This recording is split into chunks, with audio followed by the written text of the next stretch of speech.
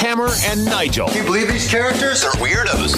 So let's rock it! My name is Nigel. That's Jason Hammer right over there. Second time's a charm. Let's cross our fingers and see if we can get meteorologist Marcus Bailey up on the hotline. Do we have you, Marcus? Hello. What's up, guys?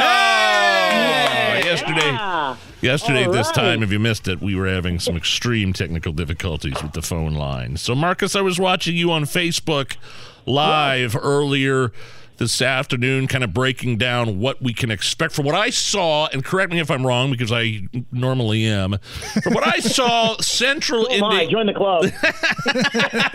It's people in southern Indiana that are going to see some really inclement weather. We could see something maybe similar, maybe less serious in central Indy. Did I get that right at all? Yeah.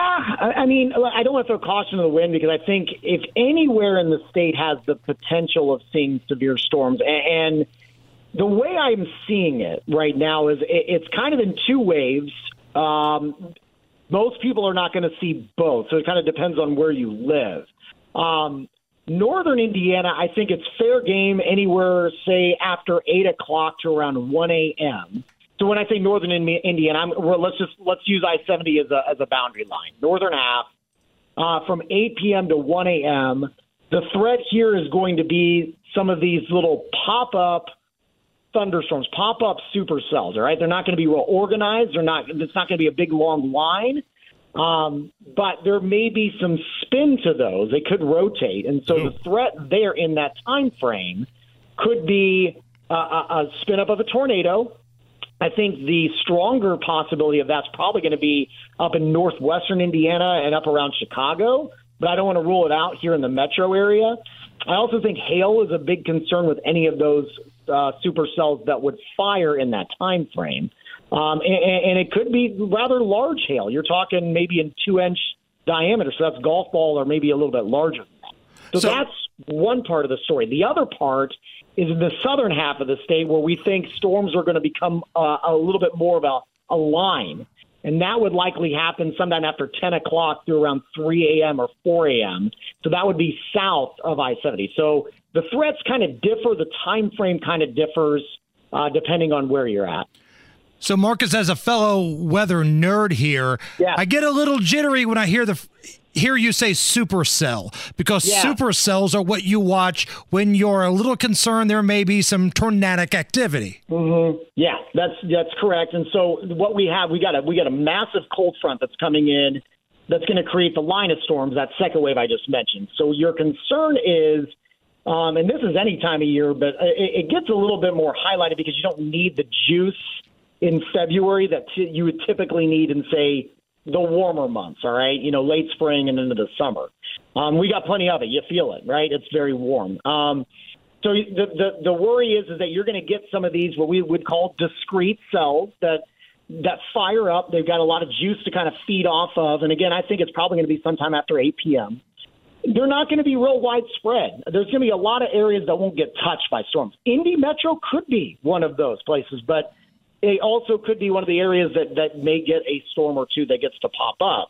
And so you get these discrete cells. That's, again, to your point, Hammer, that's when you can get the rotation. Rotation doesn't always mean tornadoes.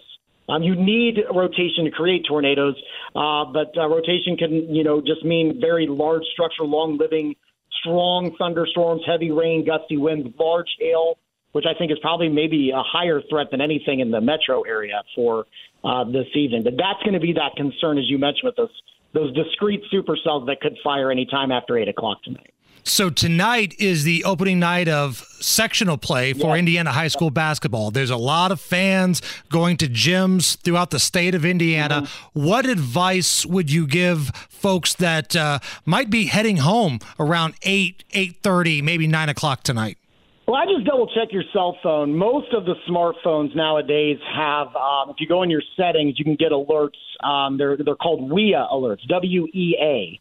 And those are activated by the Weather Service, and they are based on your GPS location. Also, a lot of weather apps, I know ours is, the Storm Track 8 app, based on GPS, will alert you if you are traveling around the state. So it doesn't have to be necessarily based on your home base, your home, your school, your work, but exactly where you're located. So I'd have that on. Just because, again, like I said, I don't think this is going to be a widespread event, but these are going to be very isolated. It's impossible to gauge exactly who has a higher threat for that. I think northwestern Indiana may be a little bit better chances for that. But, again, anywhere in the state is fair game for any of these severe storms. So I would say that's probably going to be your best bet. Just make sure your wireless alerts are activated and ready to go. You should have that ready to go since we're getting ready to enter into severe season anyway. So that will be helpful if you're going to be out and about tonight. So again, some spots might not really see anything, but other areas, Marcus, could see some hail, some wind, even if it's not like tornado watches or tornado warnings. I mean, I remember last summer, just a little bit of wind could come through. Next thing you know, bada bing, bada boom, we don't have power for 3 days. That's right. That derecho that we had last summer. And we try to convey that because, tornadoes always get the airtime, right? They're the sexy thing to talk about when it comes to weather. But damaging straight line winds can impact many more people than a smaller tornado can. So you need to take those kind of warnings, especially if you're listening to us south of Indianapolis, I think where you have kind of a highlighted risk for maybe some winds that would exceed 70 miles per hour.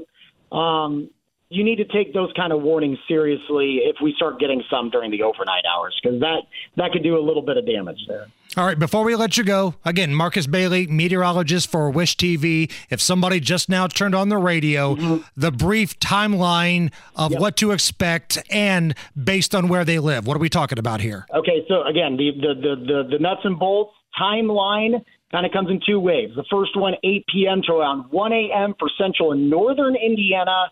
That would include the metro area. Isolated discrete supercells are possible, not widespread, but those could rotate hail and maybe some tornadoes there. After that, say anywhere between 10 p.m. to around 3 a.m. for the southern half of the state, we expect a pretty strong line of storms, and that will be a damaging wind threat. There could be a few spin-ups of tornadoes as well. We should be completely clear of severe weather, guys, by around 3 or 4 o'clock in the morning, and then it's just going to get a lot colder when you wake up for your Wednesday. Where can we find the latest, Marcus?